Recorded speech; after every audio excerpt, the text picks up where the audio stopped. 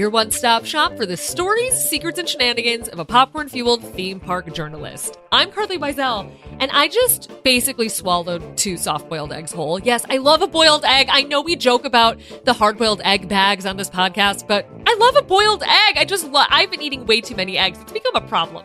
But I just ate 2 of them, and now I'm like, my mouth is very dry, and I hope this podcast sounds okay. I didn't mean to come through with like a whole chunk of anxiety right at the start, but it's just kind of what I'm going through, and I just wanted to share it. I hope I sound okay. I don't want Jeff Fox to have to put extra hours in, but he's listening to this, so I'll know.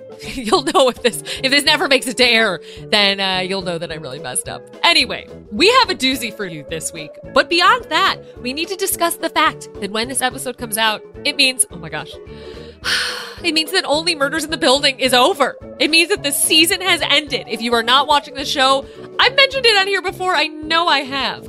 Now is the time before people ruin it for you. It's a wonderful whodunit, and we're going to know who done it by the time you listen to this. So hurry up if you haven't watched it before I probably ruin it for you in the next month, because it's so good. It's so good. Anyway, I think the main thing I'm focusing on today, I'm recording this a few days before it goes live, so if you've gotten newer information, I apologize in advance. But word on the street is that Hoop-Dee-Doo Musical Review may return to Walt Disney World next year. It might be back in January. This is based off, I never thought that I would be sourcing Yeehaw Bob. Never thought that was going to happen. The old-timey musician? Sure, why not? But Yeehaw Bob said, and I think it was Yeehaw Bob's first show back.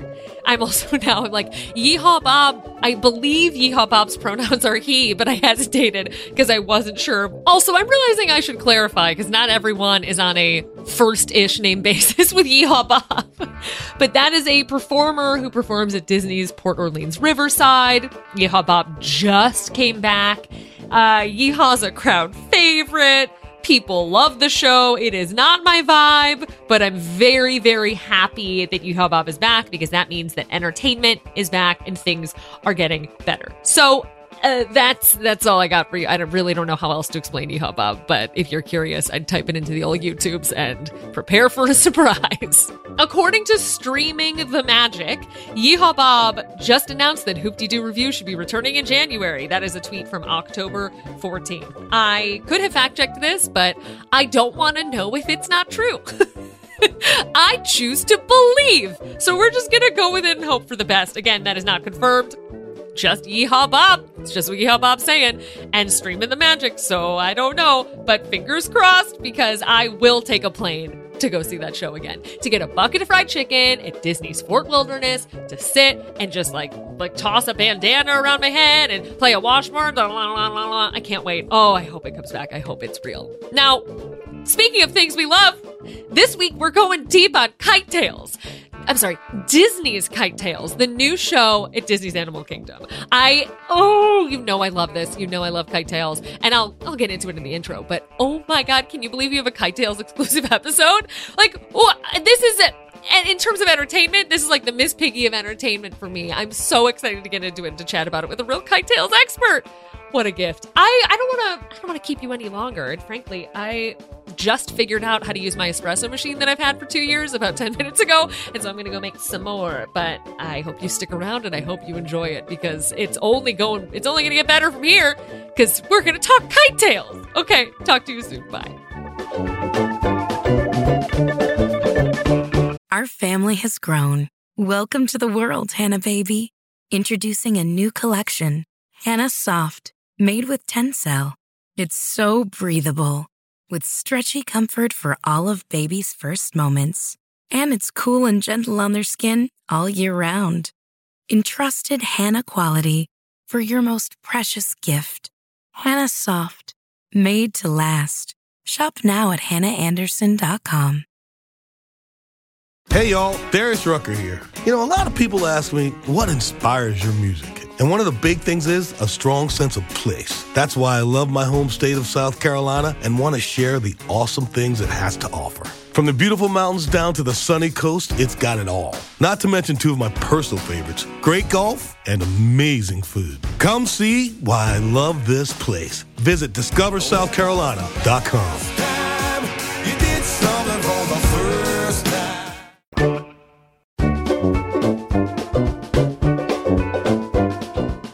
Yes, yes, yes, yes, yes. We are talking about Disney KiteTails this week.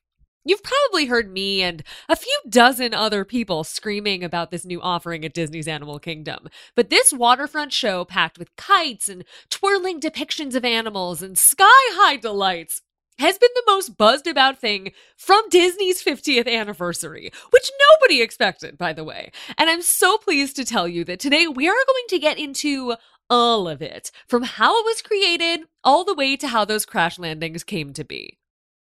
If you haven't yet seen the show, which is probably 99% of you considering it quite literally just debuted, you may be a little bit confused about all of this. I got a tweet last week from Lauren Conforti, if you're listening, hello, that generally says she was stressed because she didn't understand if everyone was loving the show or loving it ironically. So let me assure you this at the top. I love this show. Yes, I cackle laughed my way through the kites landing because it is so funny to me to see them crash, but that's part of why I love it and appreciate it and herald the entire experience from start to finish. To me, what makes KiteTails so special is that there is nothing like it at Walt Disney World. Nighttime shows and stage shows have no element of surprise because frankly, they shouldn't. Fireworks and music and choreography and everything else need to be timed so specifically to sync up that a surprise would mean something went wrong. It's why I love Monsters, Inc. Laugh Floor. Yes, it's generally funny on its own and I love the concept, but also because every experience is a little different and special. Because of the audience, the people chosen to be on screen, it's unique to that viewing, that moment in time, and something like that really resonates with me. Animal Kingdom, though, with live animals, embraces the chaos wherever possible, usually because they have to. It's why you never know what you're going to get on Kilimanjaro safaris. And if you've ever been stuck waiting for a giraffe to cross, you know exactly what I'm talking about. Nothing can be wholly predictable when animals are involved. And KiteTails, despite having no live animal participation, takes that element of surprise to an entirely new level. We're dealing with weather here, people. An entire show that just kind of hopes the wind cooperates on its own and then raises the bar. There's something so joyful about watching this show and its glorious cast members hoist these kites into the air, which are so big, by the way. They're like Macy's Thanksgiving Day parade balloons. And just seeing them soar through the air, only to have them come right back down to earth.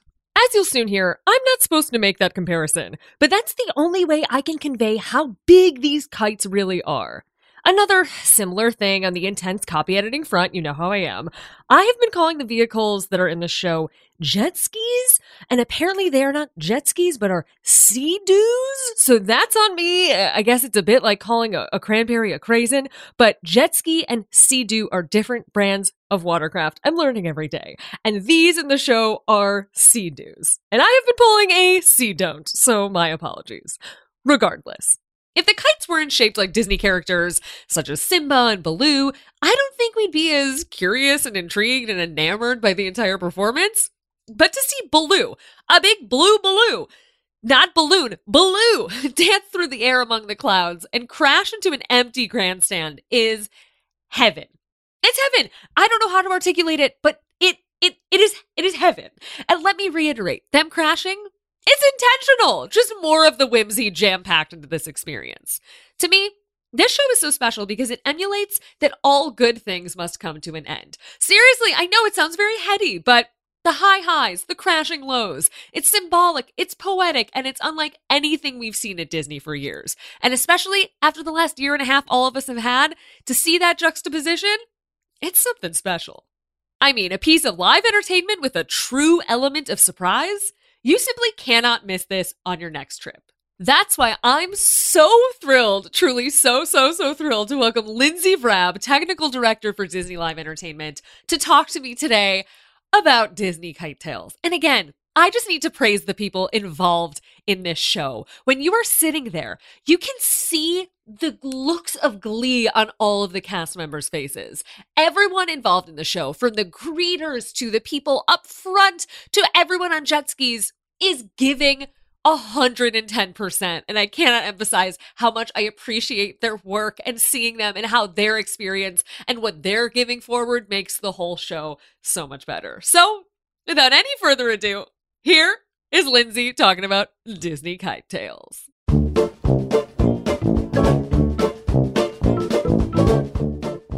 Lindsay, thank you so much for coming on. Very amusing. Thanks so much for having me. I mean, I have made it very public how much I love Disney KiteTails. Like, I'm going for #1 fan status over here because I love it so much. And I'm so happy to talk to you about this show. I need to know everything, but I guess I'll start with, how did KiteTails come together? Oh, geez, that's a big question. So KiteTails, let's go back to the beginning, right?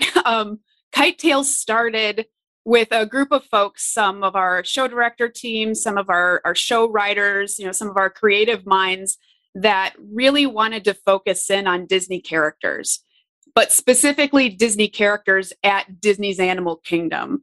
So what you see in KiteTails is some of our most beloved Disney characters that would really belong at Disney's Animal Kingdom, specifically looking at the Discovery Island area and all of the colors and all of the, life that's in that area, and building a show around those specific friends of ours. And in terms of the kites specifically, to me, one of the biggest takeaways is that you guys depended on a show that takes into account the weather, and the weather is always changing in that region. And I was pretty surprised to see how much wind really does affect the performance. How did you end up going with kites? Because I don't really think I've seen anything like that performed in that space before. Usually it's flotillas or boats or things like that, but kites is something new. Absolutely. And that was part of the decision. So we are always looking for ways to push the envelope and do something that's innovative. And while kite flying has been around forever, it's an art form that's been around for a very long time. Doing it in this specific capacity on the lagoon at Disney's Animal Kingdom is something that you're right, we haven't done before. So that was part of the intrigue of doing this is, what can we offer our guests that they haven't seen? So you're absolutely right that weather does, take a huge bit of thought when we're working, not only in that specific theater, but also on the water. But lucky for us, we had a little bit of practice with Epcot Forever. You'd see a very similar, though not at all the same because the kites are very different, application over at Epcot on that lagoon. And we have been very lucky to consult with some of the world's best kite experts to understand how to build and run all of these kites in a way that isn't just going to be one time. A lot of times when you see kite festivals out on beaches, they happen for a weekend, or you might see a bunch of kites flying on the water for a few hours. But we wanted to do it 6 times a day, every day for the entirety of the celebration of the 50th. So looking into how can we do that reliably and how can we do that in a way that is going to delight our guests? So in terms of creating the show, what does that mean for your team? Does that mean having dozens of these kites and trying it out while you're developing it? Or can you really R&D a show like this before you actually physically receive the kites? It's a little bit of both. So we're very lucky in that we were able to, like I said earlier, consult with some folks that are experts in this field. And by doing that, we were able to learn what kind of kites exist and also which ones are going to work for the application that we're talking about, meaning in the animal kingdom, on the lagoon, on the back of a sea-doo. So there's all of these factors at play that we had to get some input on. Luckily, there's a lot of folks in the world that fly kites. So there's a lot of data to draw from, whereas, we at Disney don't necessarily do this on a daily basis. So it was great to have that input, but also the team was able to truly take those learnings and that information and then apply them to the characters and the movies that we wanted to see represented in KiteTails. So the overall process, yes, absolutely. Those diamond-shaped kites are probably the kites that folks are most familiar with. Those are the things that you probably flew as a kid in smaller versions that you could probably get, a very small, maybe not so robust version off the shelf at a box store. Ours are not that. They are very specifically built for the show. Even if you look at the inflatable kites that we have, the ones that look like the giant the giant characters, people try to liken them to Macy's or other, parade balloons, which they are absolutely not, because they don't retain air. They are physically a kite that has air passing through them at every moment. We were able to take our Disney characters, our wonderful art direction team. They spent hours drawing out exactly what they wanted those kites to look like, and then we were able to apply the principles of aerodynamics to those shapes to make sure that they were going to fly. Because it's one thing if you have a kite that looks great, but if it doesn't ever take off, it's not a kite. I was wondering if there are any specific shapes of these characters that are more difficult to fly than others, because KiteTails really runs the gamut, and I cannot imagine it is easy to figure out how to keep those characters fully inflated with wind, I guess is the best term, while they're soaring through the sky. Absolutely. And that is something that our kite fabricators that we work with, we've all worked together to test. So we did a lot of testing on the ground before we were on the water. We did some testing. You might have seen some footage of us with Zazu on a beach. We had to go somewhere that had a lot of wind because, ironically enough, the Zazu bird kite is new technology. There are not kites like that in the world right now, except for the ones that we have. They were built specifically for KiteTails. So teaching the bird to fly took a little bit longer than we expected, ironically. But that now it's one of the most reliable and one of the biggest crowd pleasers, because it's absolutely clear that is Zazu every single time. It acts like him. It looks like him. It is him flying through the air. Some of the shapes of the other kites were a little bit difficult to manage. In general, you don't want something that has a really big back end because the drag on that kite will just bring it right back to the ground. And symmetry is really important when you think about kites. And that's just because the more lopsided something gets, then the wind blows, the more it's going to go in one direction or the other. So we did have to do a bit of adjustments in some of the characterization of our kites to make sure that they were going to fly, and then also start to add in that layer of we are creating our own lift by using watercraft. So let's factor that in after we've come up with a design that we like. It was really cool. The modeling process was something that I've never done before. We did a lot of digital modeling to create kite patterns, which, come on, as a kid, would I think that I would sit there and this would be my job? Absolutely not, but it's so cool to be in the room where it all happens. I know. Did you ever grow up being like, I'm going to have kite experts in my phone whenever I need them? Absolutely not. Did you work at all at Epcot Forever, or was this your first foray into kiting? I personally did not work on Epcot Forever, so this was my foray. Some of the team for KiteTails did work on the Epcot Forever show, so it was nice to have them around as well to give us some historical background on things that they've overcome, challenges they ran into, or best practices that they identified.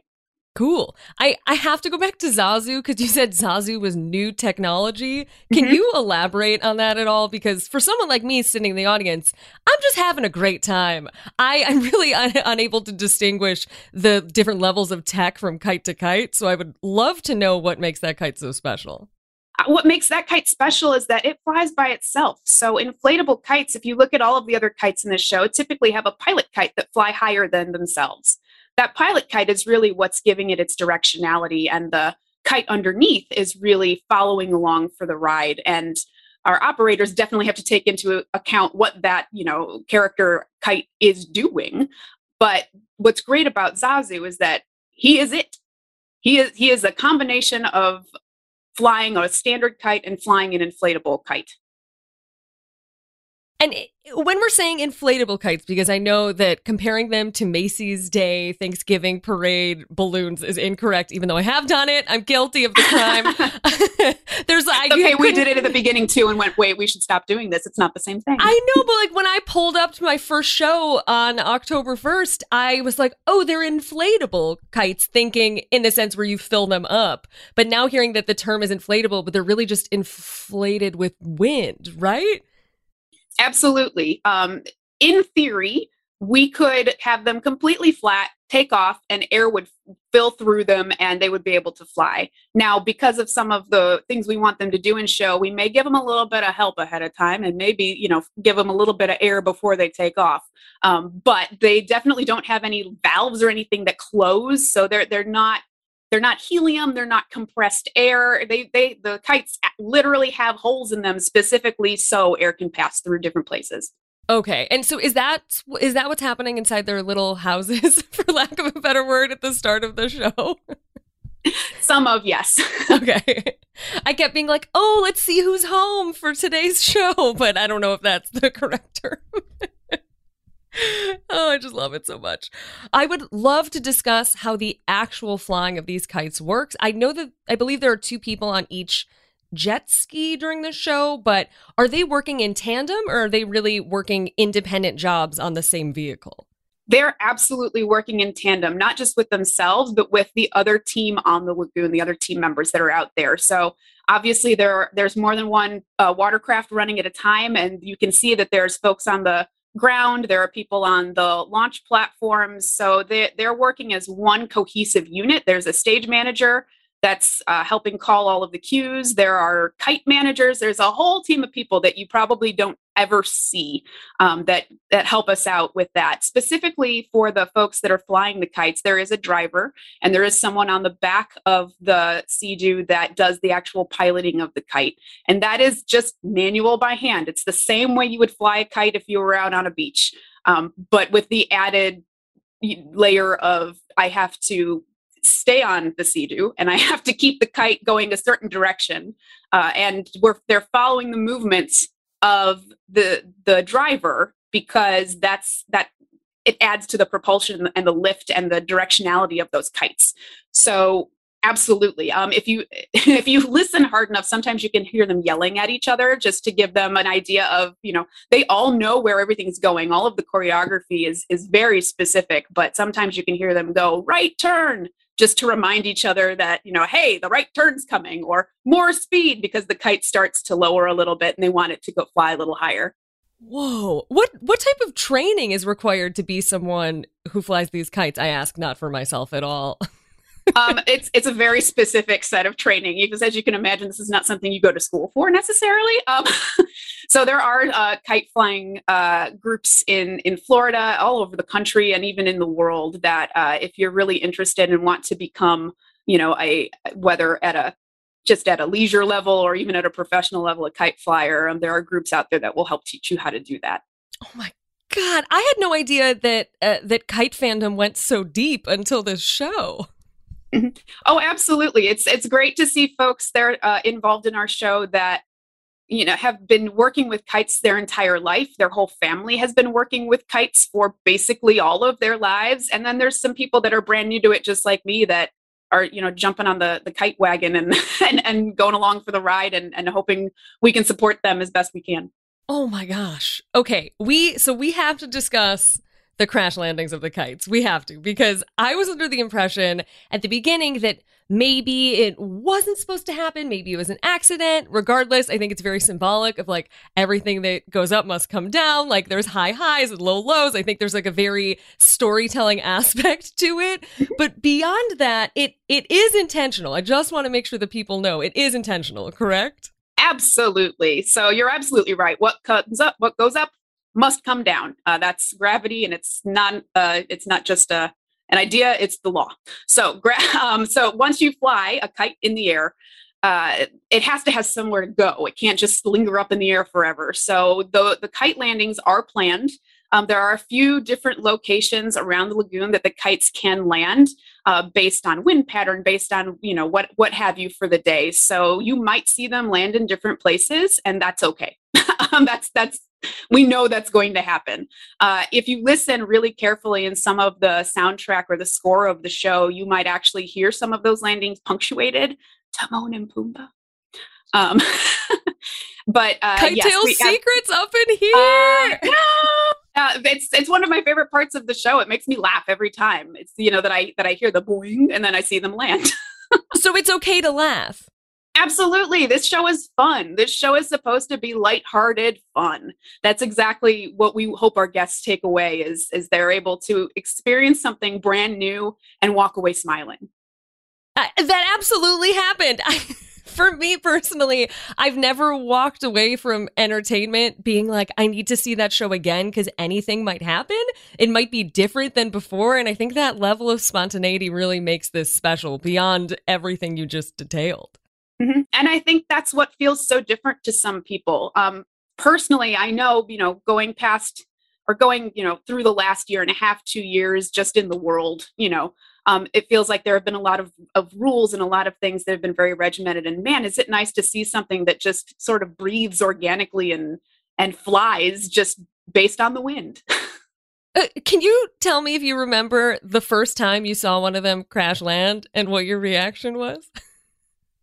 Well, it's funny. I completely understand the idea of crash landing, but it's so funny because to me, the landing itself is predetermined, but then what the kite does in the landing is kind of up to, the circumstances at play. So the very first time that we landed one in the lagoon proper, so we had done testing, we had done things outside of here, but landing in the lagoon proper, I believe it was Baloo. He did a little head tumble and landed right on his back as if he was about ready to take a nap. And it was, I laughed. I probably had the same reaction that a lot of people did. So I was like, oh, he's tired. Okay, he's done. I don't know what it is, but it's something about seeing a familiar character fly through the air, which is very majestic, and then immediately see them do something a little unexpected. It just really makes this show so great. It makes it so great. I love it so much. I'm hoping that at some point you have like #1 fan t-shirt or something made because it is so great to talk to you and to hear the reaction because it's not honestly, we hear it on a larger scale, we hear the audience react, but it's really great to hear the enthusiasm of you as an individual. Oh my God. Yeah. If you're not privy to what's happening online, there's about 100 of us who are very into this show. Phenomenal. I have a friend who I think went to 3 or 4 shows in a day. I have someone who went after, I think the same day I went or later, and they didn't see one of the kites and they were like, oh, I got to get back. I got to see the other kite. Like there's high demand to see this show in all forms. And I just love it so much. That's awesome. That's great to hear. I just have one question. I know you mentioned a boing sound. I never heard that when I saw it, but someone recently tweeted at me that there was a boing or a splash sound or something like that when a character landed. Was that newly added or was that in there and I hadn't heard it before? It could have been a combination of both. So, even the show is brand new and opening, we still like to make sure that we're doing the absolute best show that we can. So some of them you could have just not been paying attention at that point. But we do always make changes and updates just because we always want to keep making things better. Oh, and I'm all for that. I was also truly screaming with glee, so it's possible I missed it on my own. I really love this show. I really love it. This is very exciting to me. In terms of like being at the creative end of a show like this, were you at all hesitant about putting something forward that people hadn't seen before, or was that exciting, or both? I think it's a little bit of both, just the human reaction to doing something absolutely brand new is usually, one of two things. It's really exciting or, oh my gosh, I'm terrified. Change is a big thing in my life. I feel like, so absolutely, they told me that I was going to be part of this team, they being, the creative powers that be. And I said, this is great. And then my second reaction was, oh no, I have to figure it out. But the good news is that, we have a team, that's what those folks are there for is, you're not working in a silo. It's not one person coming up with a show and building it themselves. So being able to get into those uncharted waters with a group of people, the art directors, the kite folks, the operations team. I mean, there are so many people that I'm sure that I'm missing so many of them, that come together to put together a show of this scale. It's a really supportive, wonderful environment. Oh my gosh. And I'm so happy for all the work you've done. Is there anything about Disney KiteTails that fans of the show might not know that you would be able to share with them, either from its conception to it running now? Any detail, small or large, small or Baloo-sized? You may or may not know this, but I'm going to just go through it a little bit again because I feel like it's great information to have. So for those super fans out there, I'm sure you are already aware. But for those of you that may be new to Disney KiteTails, make sure that you view the show, at least for the first time, from the Dino Land side of the amphitheater. Because what you don't hear us, gushing and talking about are the other things that happen in the house preparing for the show and then during the show. So while the kites on the lagoon are the main event, there is a very layered experience happening inside of that theater that has an energy and an interactivity about it that you don't get from standing on the side and watching it, that you don't get from standing over in Asia and just catching the bits of the kites flying. So definitely, if you haven't done that, do that. Sit there. And also, there are two different versions of the show. So there's the Jungle Book version of the show and the Lion King version of the show. So they alternate throughout the day. You'll see them at different times during the day. So you at least will always be able to see two completely different shows. But to your point earlier, the shows are slightly different every time because of the weather factors at play, because of the things that, we can't control because they're nature. So seeing the show on different days at different times will, in fact, give you a little bit of a different experience. The other thing I would say is that, that big open space in Asia, that's one of our kite landing areas, in case you didn't know. Because there has been a little bit of question and confusion of, hey, why can't I sit here? Or hey, why are these kites always going over here? Well, that is in fact one of our landing areas. It's so nice to have you on to confirm that, it's okay. This is where they're supposed to be. We can all laugh and enjoy it. And we're not laughing at it. We are laughing with it because it's a beautiful show. And then sometimes Baloo gets bopped on the head and it's very entertaining. Absolutely. If you watch, on your third, fourth, fifth viewing of the show, depending on, how many times you've seen it in succession, you can also see the rest of our cast members, after we've landed those kites, they go and collect the kites and reset them so that we can do them again for the next show. So that's really an interesting piece of logistics to watch if that's something that you're into. Yeah, it really is because if you sit in the main seating, as you mentioned, you get to see truly cast members being exemplary, just the energy, everything they're putting forward, even the people that greet you as you walk into the show is unbelievable. Myself and my friends were remarking about how good every single person there was and how excited they were to be there. And then once you see it there, you can go to the other side. And I haven't done this yet, but be right by the kites when they land, which is, I would call it KiteTails' splash zone, I suppose. I'd be lying if I said I hadn't heard that before. But no, you're absolutely right. The cast members in the Dino Land Theater, our operations cast are great and supportive and wonderful with getting everybody in and out of the house and making sure everybody's having a good and comfortable time. And even our cast members that are in the theater, that are essentially puppeteering all of those big props that we have, my goodness, they are some of the most energetic, wonderful casts that I've seen in quite a while. So I agree absolutely with what you're saying, is that everybody is just so happy to be there. And I think everybody is just so happy to be doing something new for the 50th, for the guests, especially after not having quite as much to do in the past few years as we would have hoped. Totally. And the energy at this show in particular is so palpable that it makes it so much more exciting. So Thank you for creating my all-time favorite show. I love it so much. Yeah, you're welcome.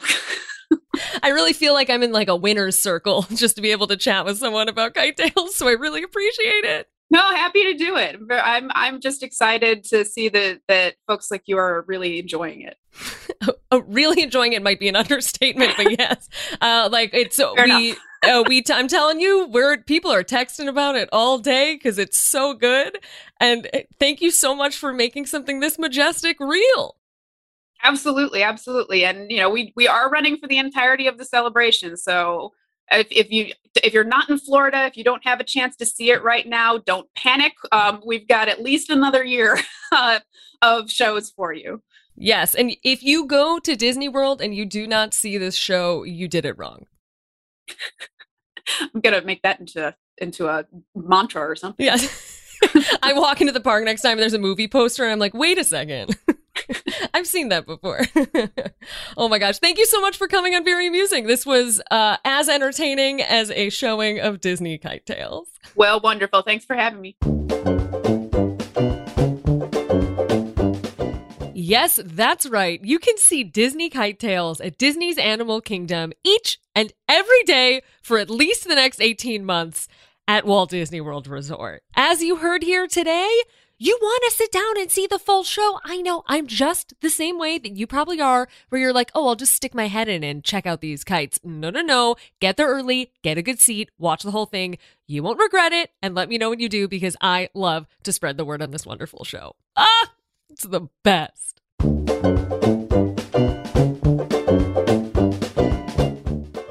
Okay, you know that feeling that everyone knows something that you don't? For me, that used to be Quince, but no more.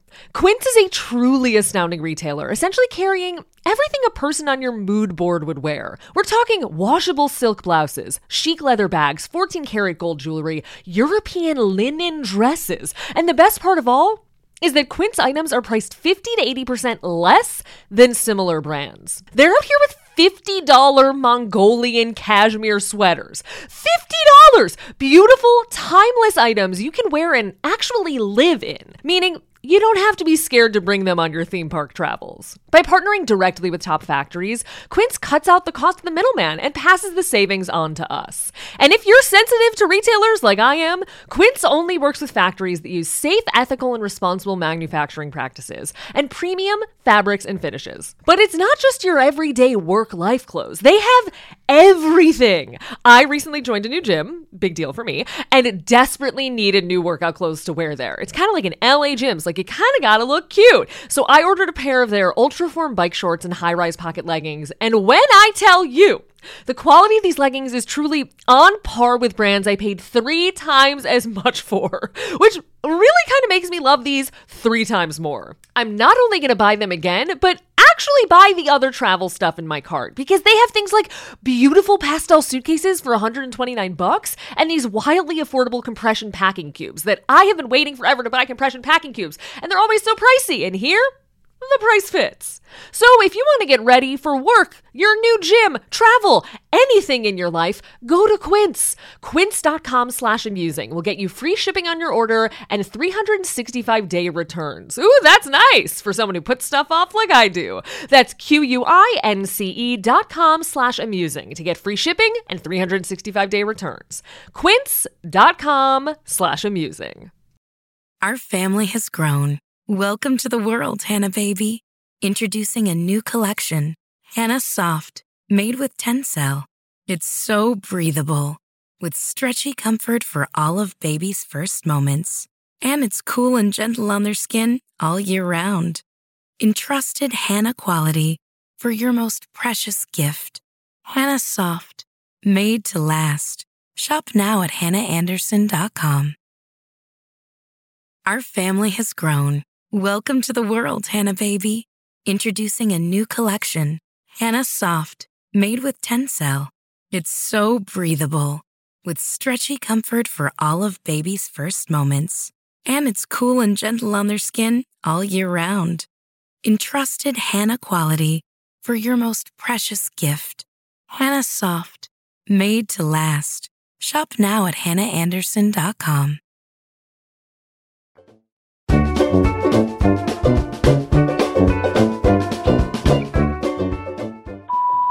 Hi, Carly. My name is Michelle, and I'm from Southern California. I'm a longtime listener, first-time caller, and I just heard your podcast about the Walt Disney World 50th celebration and that you had a conversation with the head chef, and he recommended something, but you never said the item. I was just curious to see what it was that the head chef recommends out of the blue food. Thanks, and have a magical day. Bye. Ooh, yeah. I'll just be real with you. Last week's podcast came out, as some might say, by the grace of God, because I finished it at 2 a.m. I didn't even get files to Jeff Fox in time, so he did a segment of it, and I had to pretend I knew how to edit a podcast and shoved it all together, which it was held together by glue and tape. I think if you heard, I heard there were volume level issues. I was trying to correct that truly at like 2:10 in the morning, and we got over the finish line, but it was not pretty. So I apologize for being like, yeah, it's going to be talked about in this episode, and then it literally never was. So I actually don't know if I was told the name of the drink at the time, but thankfully Disney Food Blog, they're the real ones. They know literally everything about Disney food, and they have a story about it. It is sold at Sleepy Hollow Refreshments, and the drink is called the Doom Berry, Doom, Doom Berry, and it is blackberry ginger beer with iridescent sugar and is meant to be served with a Haunted Mansion straw. Oh no, I think that means they didn't get one. Oh no. Okay, wait, I'm reading this in real time. Oh, they didn't have them available. Oh, bummer. That's supposed to be like the best part, is that it's blue and sparkly and comes with a Haunted Mansion straw. But let's see what the team said. They said you really have to like ginger to enjoy this. Okay, I didn't taste it. I just saw it on a table, but it is $4.99. So let me know if you get the Doom Berry and what you think. Because if someone who doesn't like blue food created it, then it might be worth a shot. Hope that helps, and sorry again. It was just a wild week, you know? Oh, it happens. Hi, Carly. My name is Ash from New York, New York. Huge fan of you and the podcast.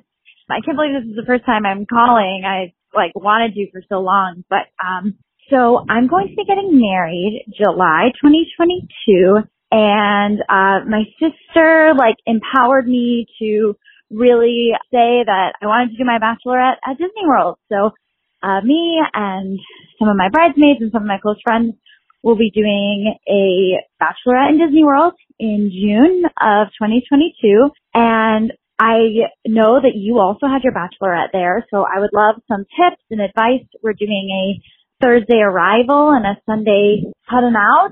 We're thinking of definitely doing a night that's a little more traditional bachelorette with dinner and drinks, and not going to a park. So I was thinking Disney Springs or the Boardwalk. Huge theme park person, huge Disney theme park person. So don't need to ride or do everything. I kind of wanted a little more catered to a bachelorette vibe, and would love your thoughts. Thanks for all you do. Well, here's the thing. I did my bachelorette party as my first adult trip to Walt Disney World, so I knew some stuff, but I really did a lot of stuff wrong. Anything I did right was because of my friend Jenna, who worked at Disney World at the time, and really put me on the right path. But some of the decisions I made on my own were not very good. So I'm thrilled to be able to rectify that situation for you right now. My main piece of advice is going to be to have a group parent. There needs to be someone who is in charge of all the plans, who is looking at the day's itinerary, what rides to hit, where you're going, if you're park hopping. And it's easiest if that's one organized person. Think of it as the Christie to your babysitter's club of bachelorette pals. You know what I mean? Someone has to kind of be on top of everything and lead the group wherever you're headed. Since you're calling in, I feel like it might be you, which is totally okay. I planned my own bachelorette party because that's just the type of person I am. So just keep that in mind. Whoever it is fine, but it might end up being you. For your non-park dinner, I'd likely just do Disney Springs because you can meander around easily, and that way it's more than just going out to a meal. I personally have not been to the Disney Springs STK because I'm way too old to be eating somewhere with a live DJ. No, thank you. But if you don't want that type of bachelorette vibe, I'd recommend Wine Bar George. It is so lovely. It's a wonderful spot to hang out and also be able to hear each other. And they have this one larger table on the ground floor that's a little tucked away. And it's got a seat between maybe 8 to 10 people, possibly 12.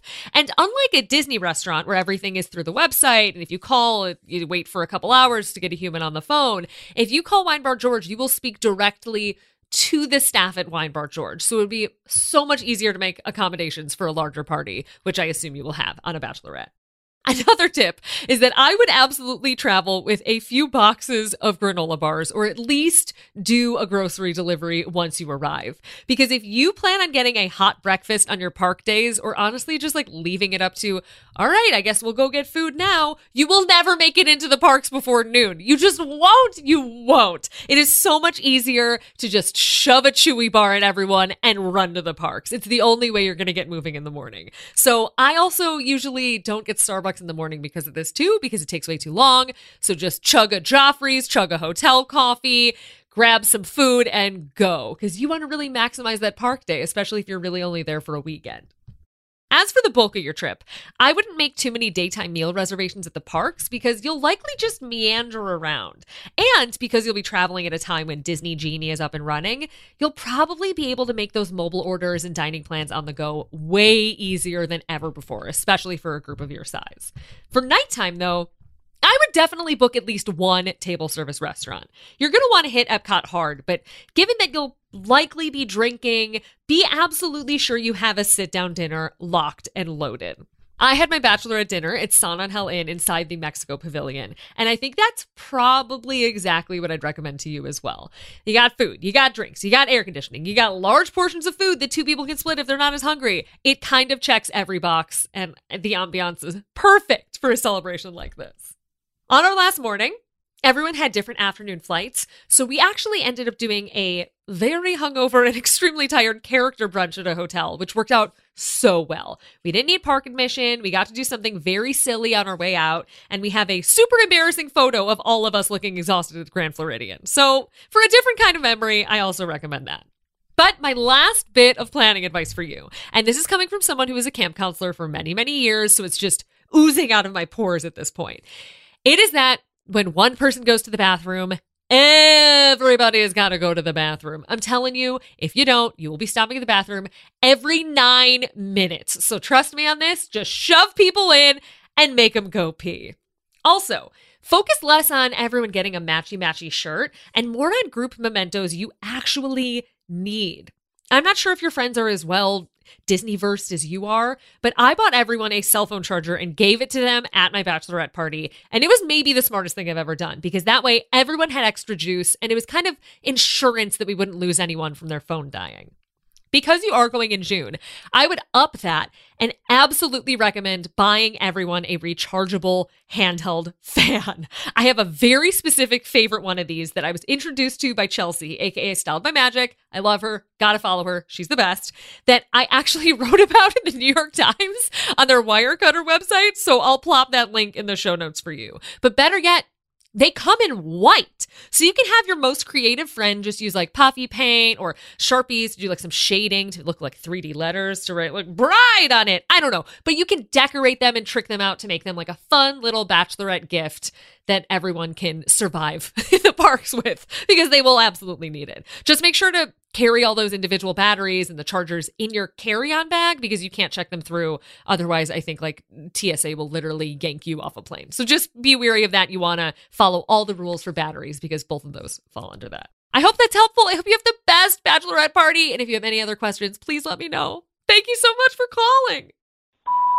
Hi, Carly. My name is Haley, calling from South Florida. I actually ran into you on the 50th, and it was so amazing to actually meet you in person. I do have a food-related question, and I knew you were the perfect person to ask. My fiance and I are actually getting married in Walt Disney World on November 20th, and then having our honeymoon in Disneyland on December 26th. This will be our first time in Disneyland, and we will be staying until New Year's. I wanted to know what food or restaurant recommendations you had for us first-timers, because we both know that food is one of the most important parts of a Disney trip. Our window to book opens on October 27th, and I want to make sure that I'm not going to make any rookie mistakes. Anyways, I love the podcast and all you do.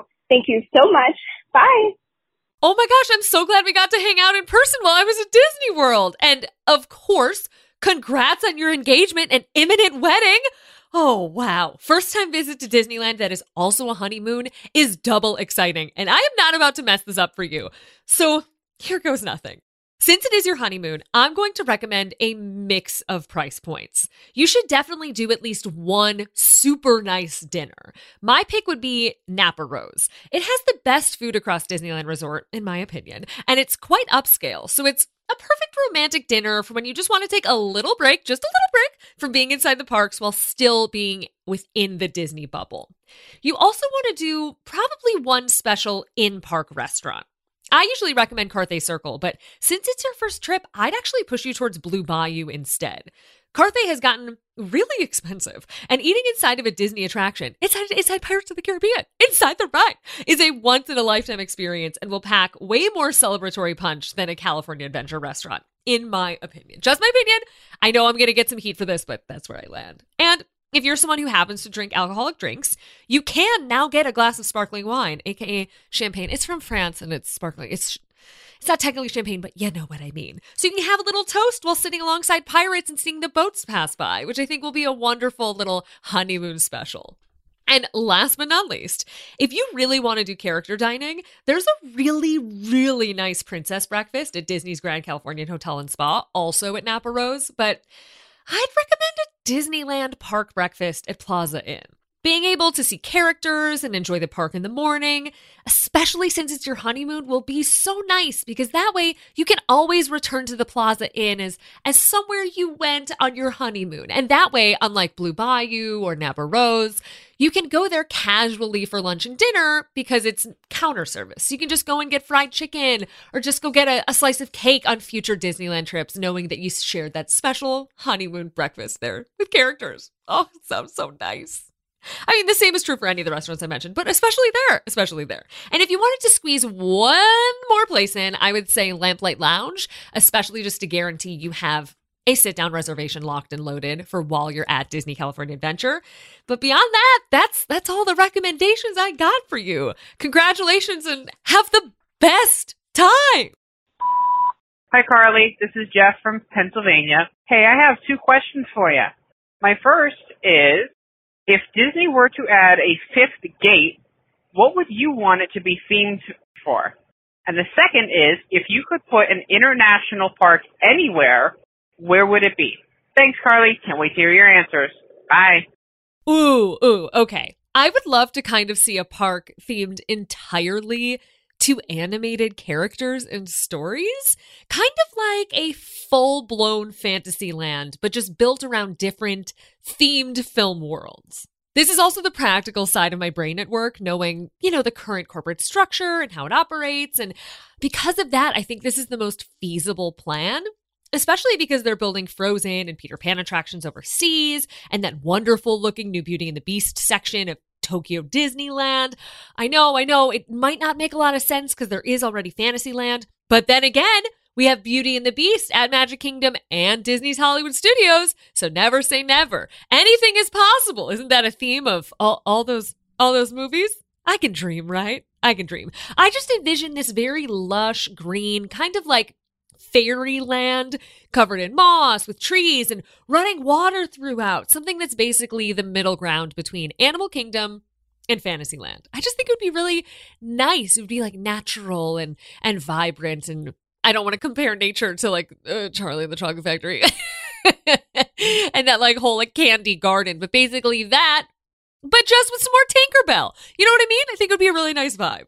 As for an international park anywhere, oh my gosh, I think I'd have to go for Australia. One, for selfish reasons, because I've never been there.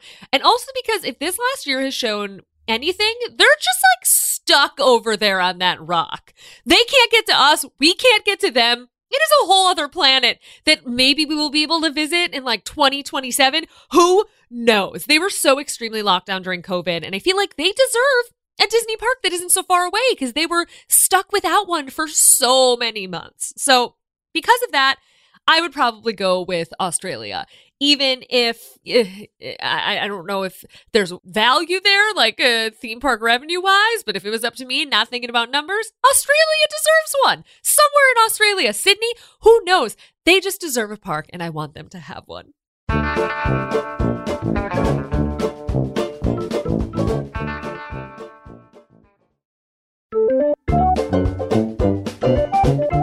That's our show! Thank thank you all so much for listening. And thank you to Lindsay for coming on to discuss everything KiteTails. Oh, what a joy. You can find more episodes of Very Amusing over on Apple Podcasts, where, oh, how convenient now that we're just talking about that. You can also rate and review our show. As you know, this whole joint is free, but the only currency exchanged is to review us or to rate us. 5 stars, please. And subscribe, or as they say in Apple lingo, follow Very Amusing by clicking the teeny tiny, so small you can't really see it button in the top of the show page. Takes about 7 seconds and is extremely confusing, but deeply appreciated. So thank you, thank you, thank you. That stuff matters a lot. Reviews, ratings, if people subscribe, it's a big deal, and I thank each and every one of you who has taken the time to do it. Thank you, thank you, thank you, thank you. You can find me, Carly Wiesel, at Carly Wiesel on Twitter and Instagram, as well as on my Facebook group, The Family, at facebook.com/groups/Carly Wiesel. I am, I don't even want to say this, rather begrudgingly back on TikTok due to some very worthwhile professional advice that I ignored and then finally succumbed to. So you will maybe find me there. I haven't decided yet. I posted one this week. We'll see. We'll see. It's not my ideal format. I feel a little like a clown doing a dance when it comes to that style of social media, but we'll see. I'll probably keep posting. Oh, I'm gonna have to do it. If only life would be so much easier if I was the girl who reheated the rice with the ice cube. If you know what I'm talking about, you know what I'm talking about. But I can't. That's not me. That's not me. Oh, even just thinking about TikTok is stressing me out. I'm spiraling. Okay, moving on. This episode was edited punctiliously by Jeff Fox. Thanks so much for listening. See you real soon.